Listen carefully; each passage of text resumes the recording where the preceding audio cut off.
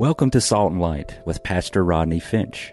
Salt and Light is a radio outreach ministry of Calvary Chapel, Cary. Jesus, speak to me. Open your word and reveal your heart to me. Salt and Light is a series of verse-by-verse studies through the Bible, focusing on its practical application to our everyday lives. Salt and Light is recorded live at Calvary Chapel, Cary in Apex, North Carolina. Stay tuned. At the end of the program, we will give you information on how to contact us, so be sure to have a pen and paper ready. Today, Pastor Rodney will be teaching from the book of Exodus, chapters 7 through 9. So grab your Bibles and follow along. Now with today's teaching, here's Pastor Rodney. Deuteronomy chapter 10, verse 17, I've got it on the screen, reads, For the Lord, read it with me.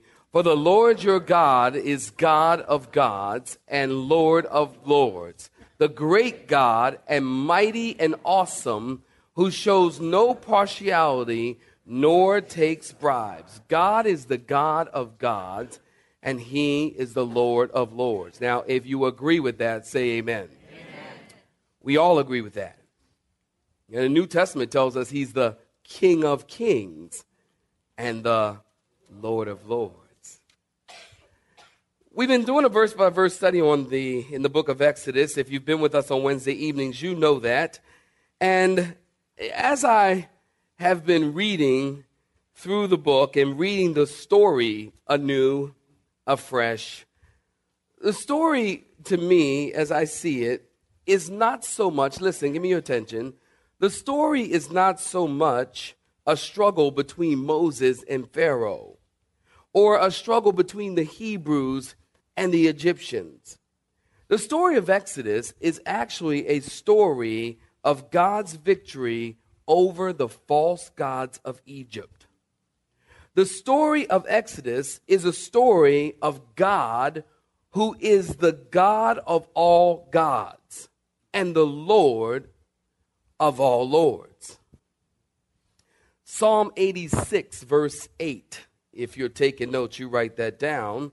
It reads, Among the gods there is none like unto thee, O Lord, neither are there any works like unto thy works. Jeremiah chapter 10, verse 6. For as much as there is none like unto thee, O Lord, thou art great, and thy name is great in might. God is the God of all gods. There is no God like our God. That's 6 people that agree with me. There is no God like our God. Amen.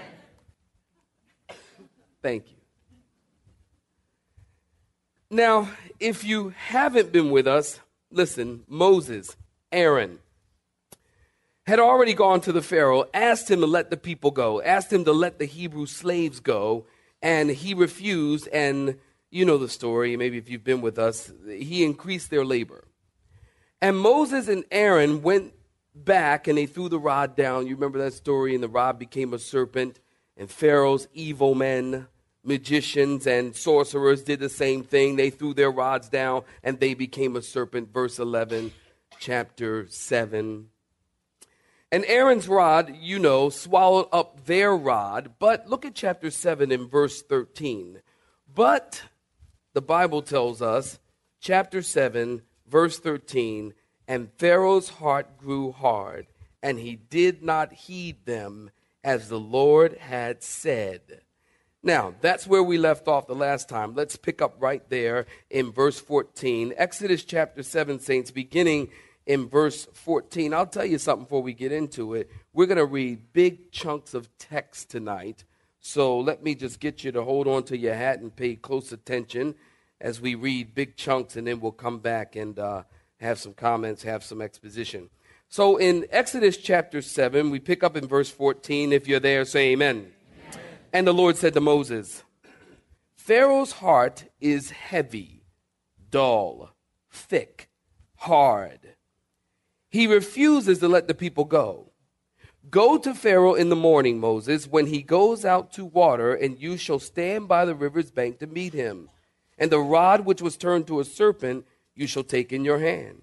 And you shall say unto him, the Lord God of the Hebrews has sent me to you, saying, let my people go, that they may serve me in the wilderness. But indeed until now you would not hear.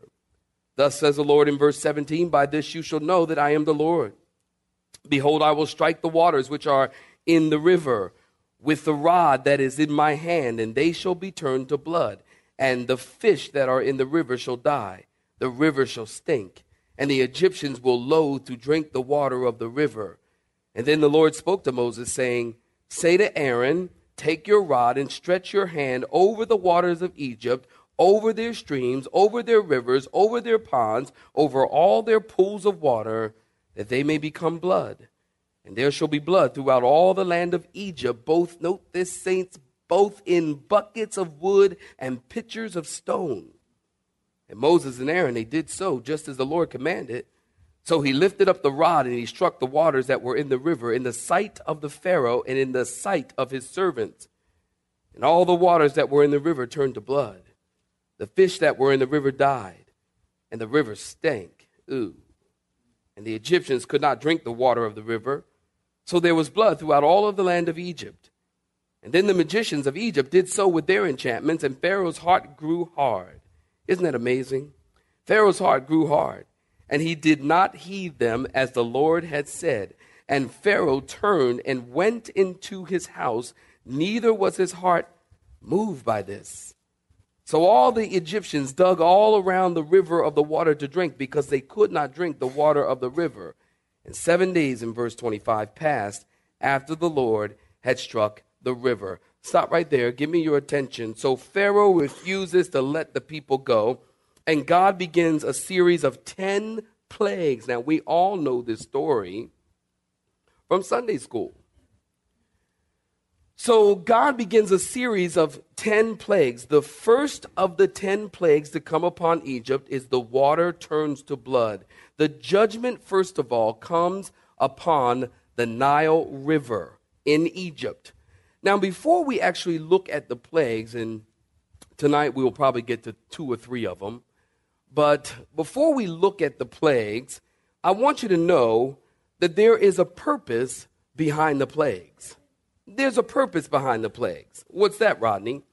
Well, number one, the purpose, don't you remember in Exodus chapter 5, and you look this up in your own time, but in Exodus chapter 5, you remember the story as Moses walks in and he says, God said, let my people go. And Pharaoh arrogantly said, who is this God that I should obey him? Well, the first purpose of the plague, I believe, is to answer that question. He said, who is this God that I should obey him? Well, Pharaoh is about to find out who this God is really quick. So the first purpose of the plague is that God would answer the question, who is this God? He is God. The second purpose of the plague was to show that God is greater, as I said, than any of the Egyptians' gods. You know, it's almost like, my dad can beat up your dad. You remember that? My dad can beat up your dad. I heard this story of these 3 boys in school, and they're in the schoolyard bragging about their fathers. And so the first boy says, my dad scribbles a few words on a piece of paper, and he calls it a poem, and they pay him $50. Well, the second boy says, well, that's nothing. My dad scribbles a few words on a piece of paper, and he calls it a song, and they give him $100. And the third boy says, well, I got you both beat. My dad scribbles a few words on a piece of paper, he calls it a sermon, and it takes 8 people to collect all the money.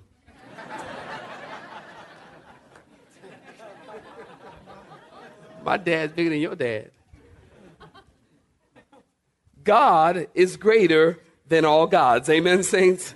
Now, the purpose of the plague, as I said, was to show, now watch this, now listen close. The purpose of the plagues was to show that God is greater and that God is going to bring judgment upon the gods of Egypt. There's an interesting verse in Numbers chapter 33, verses 1 through 4, and it reads this.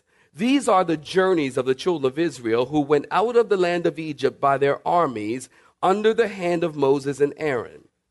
Now Moses wrote down the starting points of their journeys at the command of the Lord. And these are their journeys according to their starting point.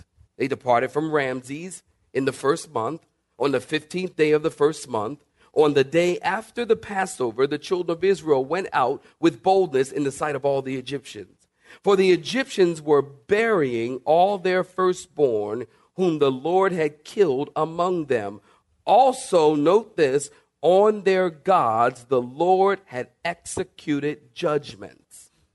In other words, saints, listen close. God's judgment upon Egypt is upon their deities, upon their gods. What God is doing is destroying in their minds that their idols are not gods. Their idols are not gods. And by the way, Micah chapter 15 says in the last days, right before the Lord returns to the earth during the tribulation, God says, I will do signs and wonders as when I brought the people out of Egypt. You can fast forward through into the book of Revelation, and in the third bowl judgment, the water is turned to blood. You see these signs as they go through because God is always destroying in the minds of people that their gods are not God. David said their gods have eyes, but they cannot see. They've got ears, but they can't hear. They've got hands, but they can't reach out and touch. They got mouths and tongues, but they can't taste. Their gods are not gods. There is only one God. And his name, ladies and gentlemen, thank you, is Jesus. So God is pulling them apart and destroying them. And in the last days, there's going to be signs and wonders. Again, God proving himself to be God. Many of the plagues that fell on Egypt will fall on the world even in the last days. Now, last week, if you were with us, you remember I told you that the Egyptian people were superstitious and polytheistic. In other words, they worshiped many gods. They were so superstitious, get this, they were so superstitious and polytheistic, they had many, many, many gods, that they could take time off of work and school to go worship their God. Which I don't know if people don't do that today. Well, I'm going to take vacation. Got to take my boat out. Got to go to my timeshare. But these people were incredibly superstitious and polytheistic. Check this out. Egyptologists tell us that there are or were approximately 80 major gods worshipped by the Egyptians. They worshiped the frog, the bull, the calf, the vulture, the hippopotamus, the scorpion. They worshiped the baboon, the crocodile. There was a god of agriculture, a god of livestock. They had the god of weather, the god of fertility. They had the god of battle, the god of health. They had a cooking god, which should show up at my house. No, just, oh, hey, sweetie. I'm just kidding, you know. And he does. Yeah, yes, you did. You made me a wonderful dinner last night, and I love you. They had racks of gods, and their gods were angry. And you had to pay them off. You know, their gods were like the mob, man. Their gods were like on the take. I don't know about you, but I am glad that we serve a God that isn't angry and isn't on the take. Amen. You don't have to appease our God. He was already satisfied when his son's blood was shed. And we don't have to make our God happy. We don't have to appease our God. We don't have to pay him off, which is what some people do nowadays. They try to buy God off. And we don't have to buy him off. All we need to do is respond to his son. And then walk in response to what Jesus has already done. And that satisfies God. And that makes God happy. So you want to notice now, as we get into the plagues, you want to notice that each one of these judgments God is judging their gods, and the first god to be judged is the waters of the Nile. Plague number 1, the waters become blood. Now let me share something with you. The Nile River in Egypt was the life of Egypt. They worshiped the Nile. They had an Egyptian god called Khum, Khnum, and he was said to be the guardian of the Nile. There was the god Hapi, Hapi. Sounds like happy, but it's actually pronounced Hapi, Hapi. And he was said to be the spirit of the Nile. The god Osiris was said to have the Nile running through his veins. The Egyptians would sing a song, "Hail to thee, O Nile, that issues from the earth and comes to keep Egypt alive." The Nile was considered sacred and the giver of life. And notice God is saying, okay, you worship the Nile that brings life, it will also bring forth death, and it will be turned to blood. God destroying their gods again. Notice in verse 19 through 25, we just read it. All the waters, the streams, the rivers, the ponds, the pools of water become blood. Even the water in the pitchers and the buckets became blood. Now listen to me close. There are always people we know who seek to discredit the miracles of God. And there are some people who would say that the water turning to blood in Egypt was a red tide. It was a red tide in Egypt that happens once in a while. Listen, God, I don't know what these people are thinking or what are they reading. God is clearly putting away that thought before man even has it by turning the water to blood that's in the bowls and the pitchers. In other words, right at that moment, are you still with me? Right at that moment, if you were pouring a glass of water and the water was struck and turned to blood, that water going into that glass would have turned to blood.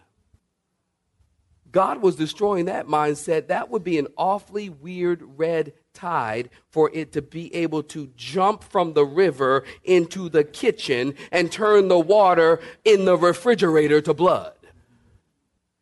Some people are just stupid. That's just ridiculous. You see, this is a miracle. It's a sign from God. And then you want to notice in verse 22, the magicians, somehow they found water somewhere and they brought it to Pharaoh and they said, don't worry, look, we got this. It's a trick. They said, watch this.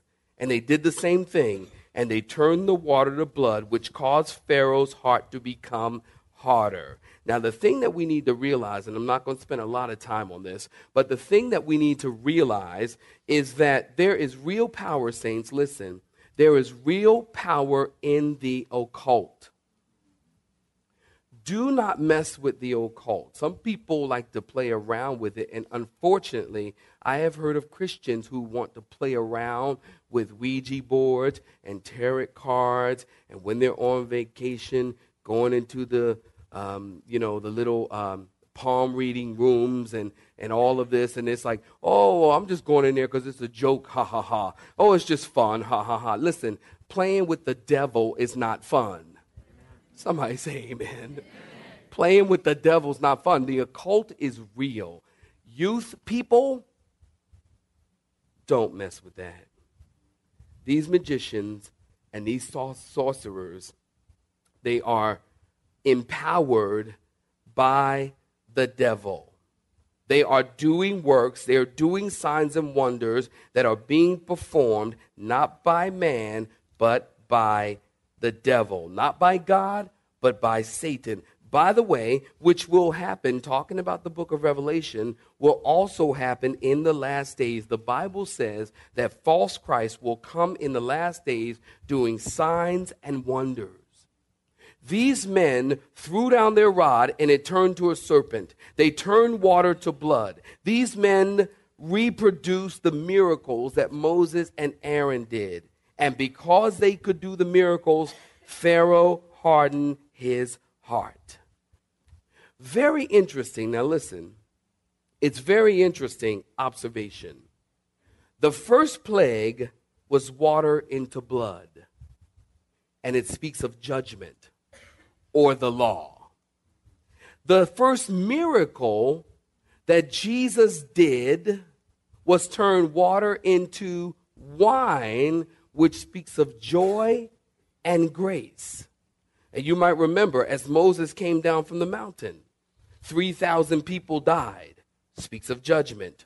On the day of Pentecost, 3,000 people were saved. Speaks of joy. You see, with Jesus Christ, there's always joy. With Jesus, there's always grace.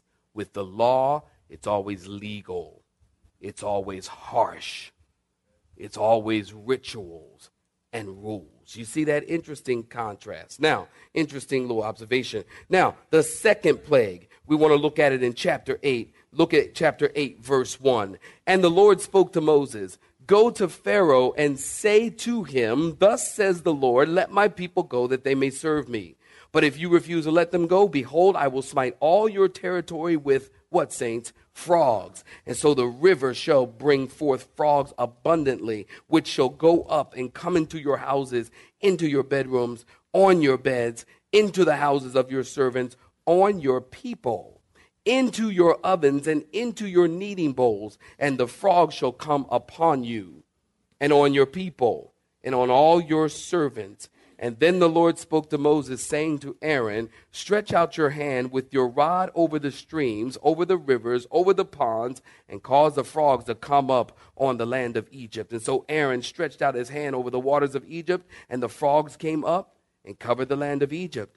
And the magicians did so with their enchantments and brought up frogs on the land of Egypt. Stop right there. Give me your attention. In this second plague, God told Moses to tell Pharaoh, "Let my people go, and if you don't, frogs are going to come upon the land." Pharaoh hardened his heart. Aaron stretched out his rod over the Nile, and frogs came out and covered the land of Egypt. Now, the frog god, I'm going to give you a lot of info tonight that is probably absolutely useless, but you can write it down if you like. The frog god was named Hekt, Heked. The Egyptians believed that Hekt was the wife of the creator of the world. The god was a woman with a frog's head. Why would someone who is the creator of the world marry a woman that looks like that? I don't know. But so the goddess Hekt had a frog's head and a human body. Now listen, the Egyptians, they have a real problem now because frogs were worshipped, much like cows are worshipped in India.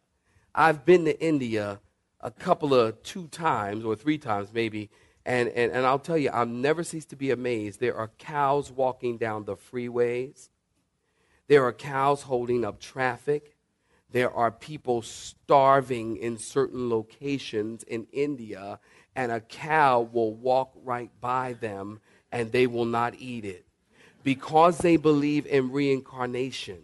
And they believe that maybe the cow is a family member who came back as a cow. So maybe the cow is Uncle Harry, and we can't eat Uncle Harry. Now let me say, if I'm starving and a cow walks by, I see a T-bone.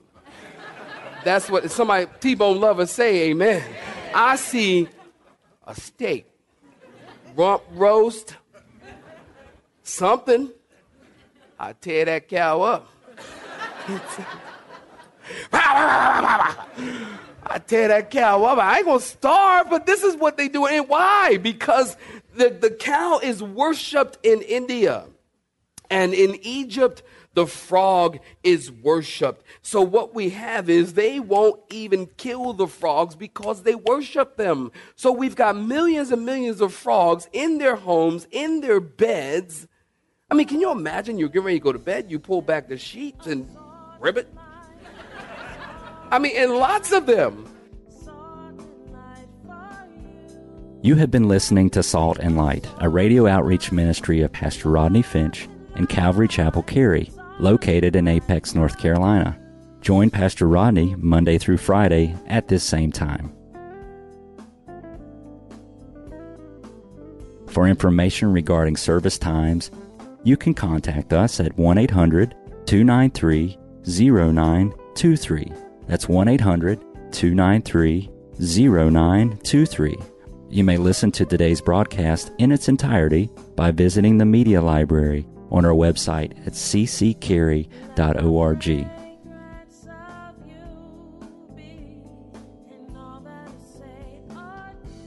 We would like to thank you for tuning in to Salt and Light and pray that you have been blessed. Until next time, may you be salt and light.